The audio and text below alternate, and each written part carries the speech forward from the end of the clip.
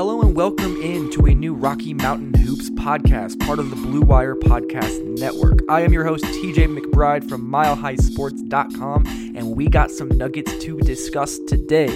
First off, shouts to Untuck It, Terrapin Care Station, and the Regulators Production Group for supporting this show, for being a big part of being able to let this podcast continue, and being the benefactors that allow this show to be what it is today. So without them, we would not be here. Untuck It specifically, they are great at what they do, and something that I use myself on a regular basis. So we'll have more about Untuck It coming up a little bit later, but this podcast is going to be primarily about the Nuggets' 118-110 win over the Memphis Grizzlies. This game was it was very ugly in the first half. After a great start, got exciting in the second half, and then Nikola Jokic turned in just a hell of a game. But overall, it was a bizarre one. First and foremost, Paul Millsap was out. I'll talk more about all these topics in the next segment, but Paul Millsap was out. Mason Plumlee started for him. The Nuggets started out really fast, as they like to do, and then blew another big lead. Jokic had another triple-double. Michael Porter Jr. probably played his best game.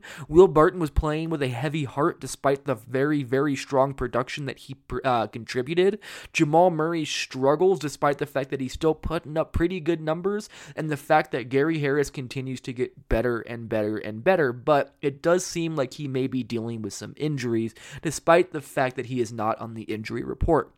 Of course, we will then finish out the show by having a mailbag portion of the podcast. I only picked 3 questions just because it's getting late and I have a lot of work to do, so I'm not going to be able to extend this podcast an incredible amount of time. But then we will look at the final game of this quick 2-game homestand that the Nuggets are on or finishing up before looking at the last 5 games. They go on a 5-game road trip after this back-to-back where they play Sacramento tomorrow, which is probably when you'll be listening to this podcast. So we're going to get into a bunch of different stuff. I definitely want to dive into it. But first and foremost, quick shout to the Regulators Production Group. Without them, there would be no beats for the intro and outro of the show. Seriously, for any audio production needs that you have, go check out the Regulators Regime on Instagram. They do such good work, so please, please, please reach out to them. They have done nothing but amazing things for the Rocky Mountain News podcast, and I cannot thank them enough. All right, we're going to take that first quick break, come back and break down this game, and talk about a whole lot of stuff that has to do with this Denver Nuggets team.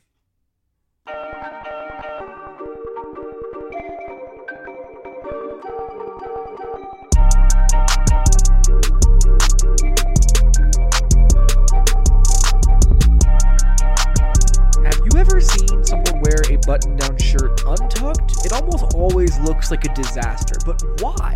It's because those shirts have not been meant to be worn that way. Thankfully, there's Untuck It, the original button-down shirt actually designed to be worn untucked. No matter your size or shape, Untuck It shirts always fit to the perfect untucked length. The thing is that I'm short and stubby, so it's hard to find the right kind of shirts that fit. They're either really, really long or really, really short. It's just difficult to find that right style, especially if you're trying to be casual like me. With more than 50 plus fit combinations, Untuck It shirts look great on tall, short, slim, and athletic guys of all ages. You can find your favorite Untuck It style online or check out one of their 80 brick and mortar stores. You can choose from styles like wrinkle-free button-downs, super soft flannels, outerwear, and more. With Untuck It, your shirts will never look baggy, bulgy, too long, or too big again. And their website is so easy to use, they even have an entire page devoted to helping you find your fit. So whether or not you're shopping for the perfect holiday gift or trying to craft a smart and relaxed style of your own, Untuck It is the way to go. Visit untuckit.com and use promo code BLUE for 20% off at checkout. That's untuckit.com and promo code BLUE for 20% off.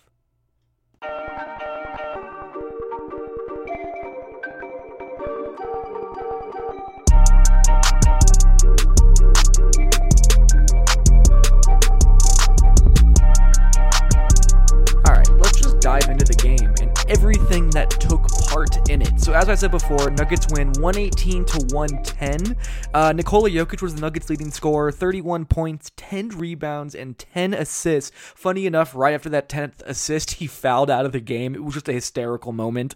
But still, incredible night. Nikola was 12 of 19 from the field, 2 of 5 from the three-point line. Hell, even went 5 of 7 from the free throw line, had 2 offensive boards in this game, grabbed his steal, only turned the ball over one single time, and was a plus 23. The Nuggets had 7 players score in double digits. They ended up playing 10 guys, but Malik only played 2 minutes, and Juancho Hernangomez, while he did play 11 minutes, just really wasn't that productive in those minutes. The bench was pretty much made up of Monte Morris, Michael Porter Jr., and Jeremy Grant, with some combination of starters involved in there as well. And overall, they weren't bad. Jeremy Grant was the only bench player who was a negative. He was a -9 in this game, and Jamal Murray was the only starter who was negative, who was a -3. When you look over at the Grizzlies, Jaren Jackson, 6 of 13 from the field, 2 of 8 from 3, 20 points, 4 rebounds, an assist, and a block shot in 30 minutes, was a -11. Overall, was not terrible, but wasn't not able to handle Nikola Jokic at all. Jonas Valanciunas with double-double, 14 and 10. Ja Morant had 16 points and 8 assists. He was awesome. I love Ja Morant. I could not tell you how much I enjoyed watching him play, but it wasn't as much fun as Brandon Clark was. 15 points on 6 of 8 shooting.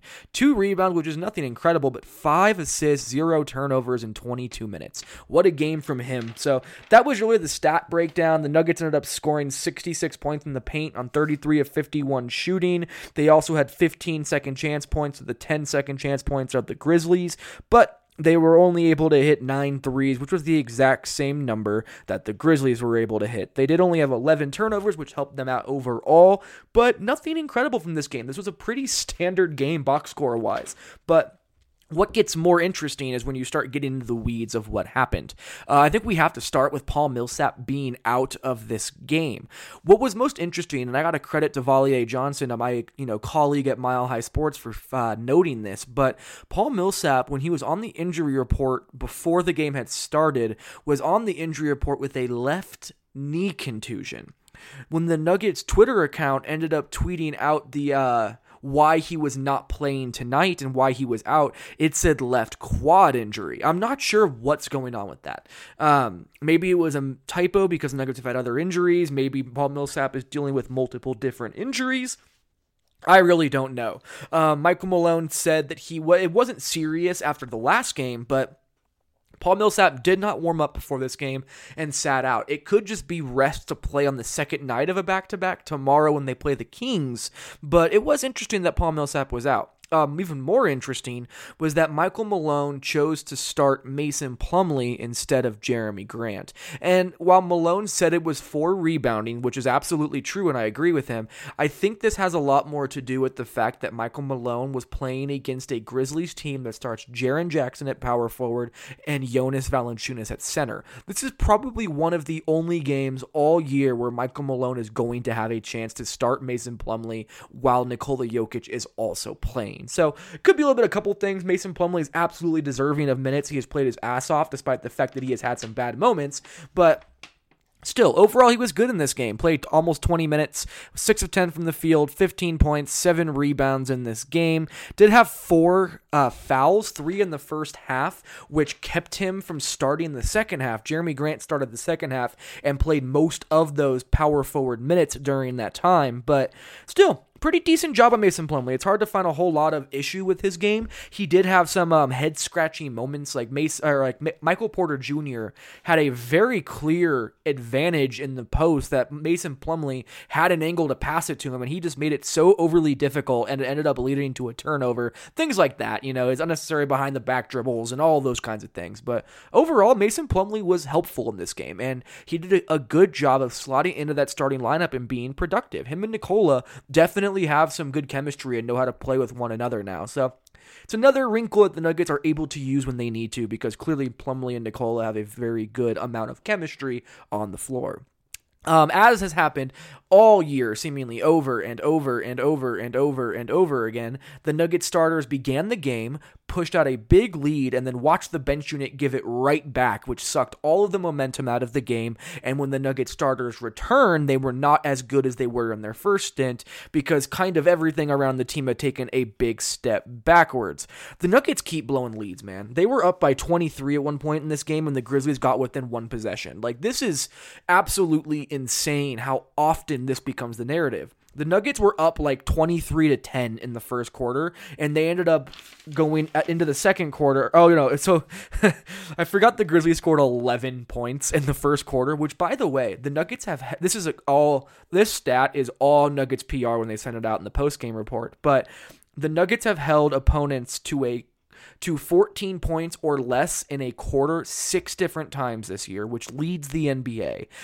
Second place is only 3 times. They're doubling second place in how many quarters they have allowed teams to score 14 or less points. So very, very interesting. But again, the Nuggets, they hold them to 11 points in the first quarter. Then they give up 99 points in quarters 2, 3, and 4. 99. That is unholy. That is wrong. That is not okay. I don't care who you are. You should never, when you're as talented as the Nuggets, give up 99 points to this Grizzlies team that could only muster 11 points in the first quarter. So that's an issue. The Nuggets need to find a way to stop blowing these leads, and honestly, I think there's a couple things at play here. One, Michael Malone has not found a strong bench unit that he can play. He has played like 13 different bench units at least 50 minutes this year in terms of 5-man lineups. Like, he has not been able to find any steady 5-man pairing that he can put on the floor as a bench unit. And because of that, leads continually disappear as Malone continues to tinker because he has to find something that works and better to experiment early in the year than once you get closer and closer to playoffs. In addition to that, there is a part of this in which the Denver Nuggets, just as a roster, take their foot off the gas unnecessarily when they get big leads. They feel like they can just kind of take a back seat and just see what happens. And that's not going to win you games. That's not going to get you a great seeding. I think it's fine that the Nuggets are not taking every single possession of all 82 games as serious as they would if they were in, game 7 in the playoffs, but because they have to realize that there is going to be some kind of like Michael Malone said it perfectly. The Nuggets are not preparing for an 82-game season. They're preparing for a 110-game season. They're preparing to go deep into the playoffs, and it seems like the Nuggets know how much they need to do to win, and they're doing just enough to get that win. But that complacency, man, it can bleed into the rest of the roster. It can really find a way to fester and become worse and worse and worse and become an issue. It's why Michael Malone has been so frustrated. It's why, despite the win tonight, Michael Malone came into his post-game press conference absolutely, he seemed melancholy. Shout to Kendra Andrews for that word. She was the one who used that after the press conference we were talking, but he did. He just seemed somber, man. Like, it's hard for him to enjoy wins when his team honestly probably should not have won the game. And that's probably how he felt in this one. So they're going to need to figure out something because right now Michael Malone is basically chalking it up to them randomly playing selfish on offense, which in my opinion speaks to more of complacency and a lack of effort than anything because it's easy just to take up, a quick shot off of 5 dribbles without actually passing the ball around and trying to make off-ball cuts and relocate off-ball and try and find guys in pick-and-roll actions and try and bend the defense. That all takes a lot more effort than just pulling up. And I think because of that, you see the Nuggets offense kind of devolve into that when things get away from them. So something needs to change because they just keep blowing leads, and right now that's a problem. Nikola Jokic had his 35th triple-double of his career and the 7th triple-double of this season in this game, as I said earlier. 31 points, 10 rebounds, and 10 assists in this game. He is now tied for second most triple-doubles this season with LeBron James at 7 and 2 behind Luka Doncic, who had his 9th triple-double of the year tonight. So he's on his way, man. Nikola has really stepped it up and become the player that so many thought he could be. He has been that MVP caliber player this year, and it's been awesome to see it over the past 12 games or so. I tweeted this out, and it's something that I was really, really surprised about. But when you look at Nikola Jokic's numbers right now over the last 12 games, which goes back to the Boston game, by the way, Jokic is averaging 23 points, 10 rebounds, and 7.9 assists per game on 54.4% shooting from the field, 42.1% shooting from 3 on almost 5 attempts a game, and 85.1% on free throws. He is posting a 115.3 offensive rating and a 104.9 defensive rating, good for a plus 10.4 net rating. Those are near MVP numbers. Full stop. He has been that good. And in this game, he was so aggressive. In that first quarter and that first half overall, Nikola Jokic was ignoring passing lanes to attack Jaren Jackson and Jonas Valanciunas. I cannot remember a time in which Nikola Jokic had a wide open passing lane and that he saw, and he actively chose to just kill the defender in front of him instead. And he did that multiple times tonight. There was a point where Nikola Jokic was in the low post on the left side. He put the ball on the ground and a double team came his way when he started dribbling. Normally, Jokic would immediately take a step out towards the perimeter, kick it out to an open shooter, and try and create a shot for somebody else because he got doubled. Nikola basically said, fuck that, and then somehow in the post, while doubled, split the defense and scored anyway. I cannot remember, again, this is such a rare moment from Nikola Jokic in which he had opportunities to pass, and he took a lot of them. I mean, he had 10 assists in this game for a reason, but he was choosing to score over create at multiple moments, and I don't know what changed that decision. Maybe it was the fact that he got to play against Lithuanian Jonas Valanciunas, who he has liked to play against in the past. Maybe it's the fact that Marko Guduric, his teammate on the Serbia national team, is also on the Grizzlies roster. Maybe Juancho Hernangomez pissed him off for the game and told him that he can't score ever, and he got angry and decided to score whenever he wanted to. I don't know what it was, because I don't know what the hell makes Nikola Jokic tick, but this was a dominant game, and this was a game in which he forced his domination on the opposition whenever he felt like it, in whatever way he wanted to.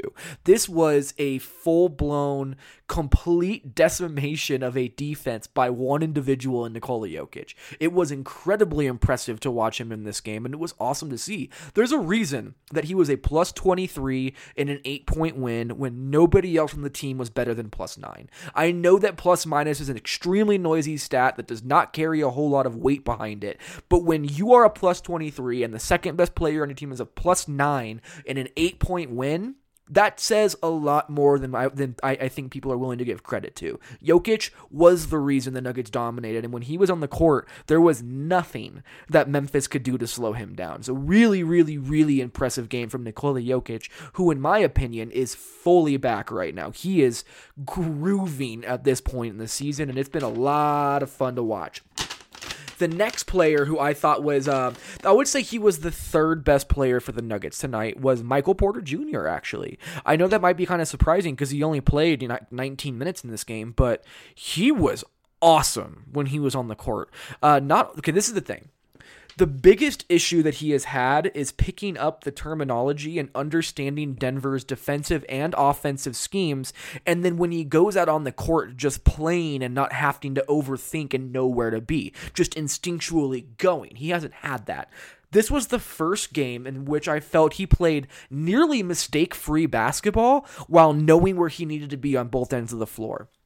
There were multiple moments where he was perfectly timed on his rotations getting over defensively. He had 2 steals and a block for just being active and disruptive and using his length and athleticism to be impactful on the defensive end of the floor. He wasn't getting blown by very often. He was matching up quickly in transition, and even with that being said, he still managed to grab 3 defensive rebounds in this game, which normally he is just thriving on the offensive glass. His defensive game, I thought, was his best so far this season, and I thought this was overall his best game as a professional. Michael Porter Jr. was awesome, and the way he got his shots, too. He was aggressive. Don't get me wrong. If he had a sliver of daylight, he was pulling up, but he hit 2 corner threes, as well as a 3 above the break. He also had a layup at the rim, had an offensive rebound, and just kept impacting the game positively. He had a few really, really good passes as well that didn't lead to assists, but arguably should have. I mean, he had some really nice passes in this game. They did give him 1 assist, but he had a couple more that I thought were very, very close so long as his teammate finished the look. But seriously, 11 points on 7 shots, hitting 3 of your 5 threes and being a +7 in 18 minutes in an 8-point win. Michael Porter Jr. was a very important piece of what the Nuggets did tonight. And what I'm hoping is that this is the start of him getting not just 5 minutes in the first half, but 18 minutes like he did tonight, playing 2 stints, one in the first half, one in the second half, and so long as he plays well, he will get more and more minutes. This feels like a maximum amount of minutes for him. 20 minutes is probably the max. Getting 2 10-minute stints from like the 5-minute mark until the 7-minute mark from the first to second quarter or third to fourth, that's a lot of minutes. And if he's playing well enough to justify it, great. But I think he needs to keep playing, not just in the first half, but both stints. I think he needs to keep playing that second half. He was shown confidence by Michael Malone, and he rewarded him with some very, very good play. Also, Nikola Jokic, he was able to get some time with Nikola Jokic, and he had just a beautiful no-look assist to Michael Porter Jr. in the corner for a three-pointer. Nikola Jokic really likes Michael Porter Jr. Nikola Jokic, from what I understand, he has been a vocal supporter of what Michael Porter Jr. can bring to the Denver Nuggets. He wants to play with Michael Porter Jr., at least in some stretches. I'm not saying he has to play a certain number of minutes or saying he should be starting or anything, explosive like that. Nikola Jokic has made it known, though. Like, he really thinks that Michael Porter Jr. is a valuable piece of this team and wants him to play minutes, just as everybody else on the team has. So for him to get minutes with Jokic was very, very encouraging. Will Barton. So, first of all, Will Barton had 19 points, 6 rebounds, 7 assists, 2 steals, a block shot, and 2 turnovers in this game. Yes, he shot 8 of 18 from the field and 2 of 9 from 3, but he was extremely productive. Played 36 minutes. What people don't really know or might know is that Will Barton lost his cousin Lou in Baltimore yesterday before this game. So Will Barton played this game with a very, very heavy heart. And it was a situation in which not just him, but everybody that is in that, the PTF family that he cares so much about, it impacted that community and it impacted Baltimore, and it meant a lot. Like, Lou apparently was a very, very influential figure in not just Will's life, but in so many of his friends and people around him. So to lose him was it was a drastic thing to happen. It was just absolutely awful. I mean, Will Barton is so rarely that low, and melancholy is really the right word, but you could tell the impact of that loss was weighing on him immensely. But despite that, man, Will Barton does what he does. He found solace in basketball. He went out there and played great. He did everything he could for his team, and he lost himself in the game. I mean, that's what he's always done. That's why when he was hurt last year, it was so difficult for him mentally and physically. It was because Will Barton is from one of the toughest places in the country, in East Baltimore. For him to lose the game that has been the therapeutic measures that he's needed so much was a direly, horrific thing for him to deal with. But now to have the game back, despite all of the negativity that is now surrounding his life with the passing of cousin Lou, that he got to get back into basketball, and he got to lose himself in that game, and he was phenomenal. And all credit to Will Barton for just being one hell of a guy, man. Like, I know that it's easy for people to make the joke that, yeah, TJ is he just loves Will Barton, and I don't care. Will Barton's a real dude who cares a whole lot about his teammates, who does everything the Nuggets coaching staff asks of him, who just loves the game of basketball and is a real one. And so no matter what is going on in his life, he will be this Will Barton, and it is incredibly respectable that someone can be this professional in the face of so much adversity and do it in a way that he does. Like, he is just one of the most unique individuals I've met, and all credit to him for being that person. Moving on from that, though, I want to talk about Jamal Murray's struggles, because I really think that Jamal Murray has been regressing recently. There was that moment where he was taking 9 threes a game, and he was finally shot ready, and his defense was great, his creation was great, he wasn't taking as many mid-range fall-away jumpers, but those days are gone again.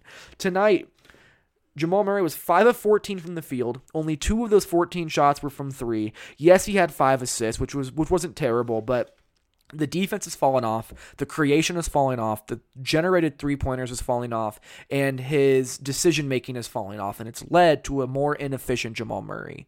Hopefully Jamal can get back to who he was, because he was playing so damn well there for a while, but he has taken steps back, and it's become very, very notable in my opinion, and it's something I'll continue to watch going forward.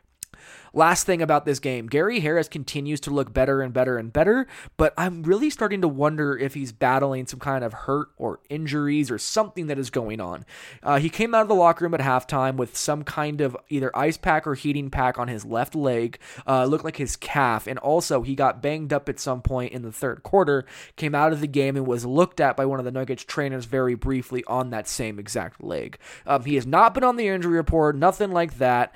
Still been phenomenal on defense, getting to the rim better, but it looks like he might be fighting through some pain. But overall, good game from Gary tonight. I really thought he was strong. 12 points, 5 of 11 shooting. Didn't hit a 3, but 3 steals, had an assist, a couple rebounds. Productive, helpful. All right, we're going to take a break. I'm going to come back and answer some questions from listeners.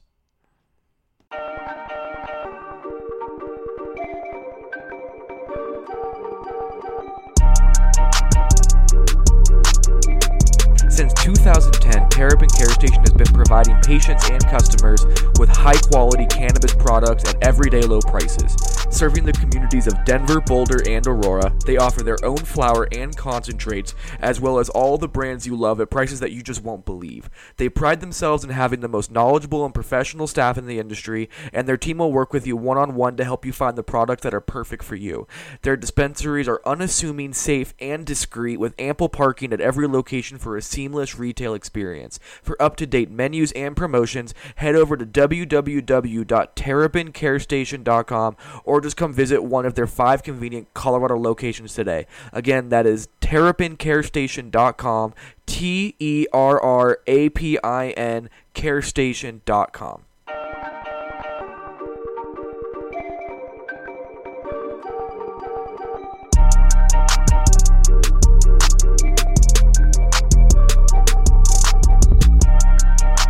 Guys know this is my favorite segment of this podcast, is answering questions from listeners of the show and Nuggets fans alike. I try to put a tweet out after every game to send in questions. Sometimes I don't, so I can answer the other questions that I couldn't get to. Sometimes I forget and suck, and I just have to talk without bringing you guys in, but tonight was not that night.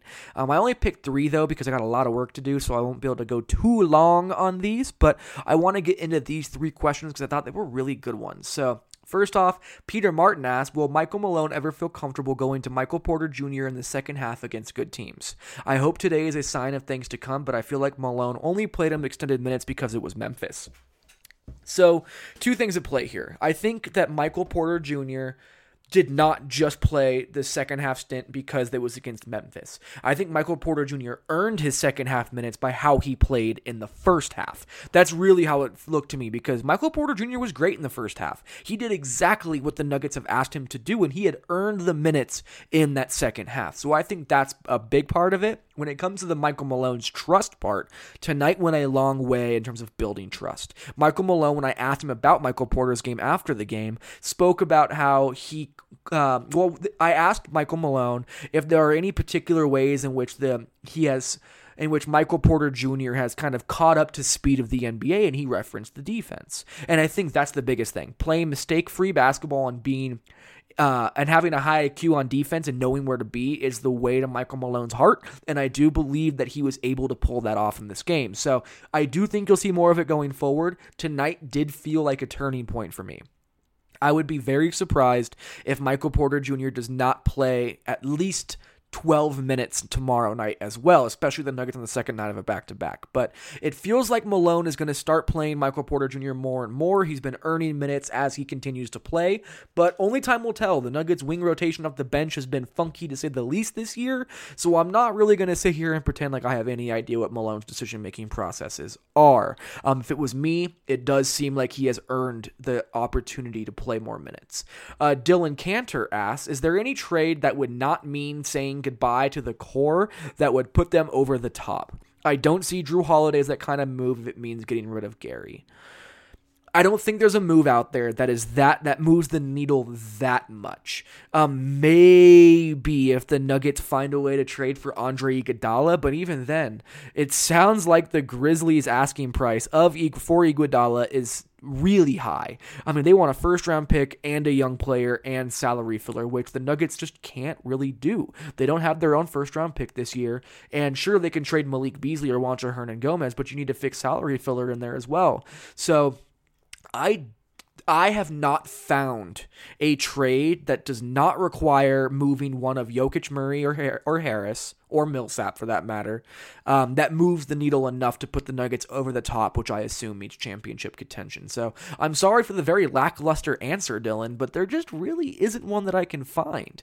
Maybe if you go get a guy like Justin Holiday. Now, see, even that, it doesn't do enough. You need to get Andre Iguodala. You need to go get Drew Holiday. You need to get someone who's really going to change things, and I don't think there's enough players out there like that who the Nuggets can realistically get, especially if you don't want to trade one of that core.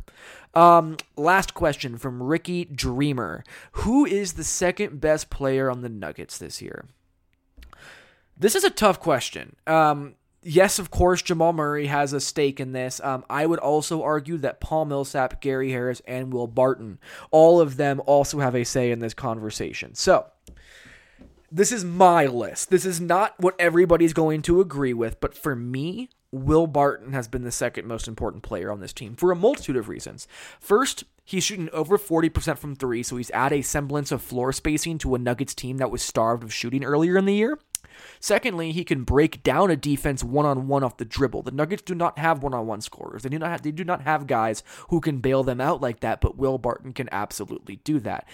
In transition, he's a terror. He can really get moving. He also can handle the ball himself, which allows Jamal Murray to get off ball more, which really helped him at different moments. And then the big thing, Will Barton's defense tied everything together. Everything. Gary Harris has always been great, can take away the best guard threat on the team. Paul Millsap has always been a good defender, especially as a free safety.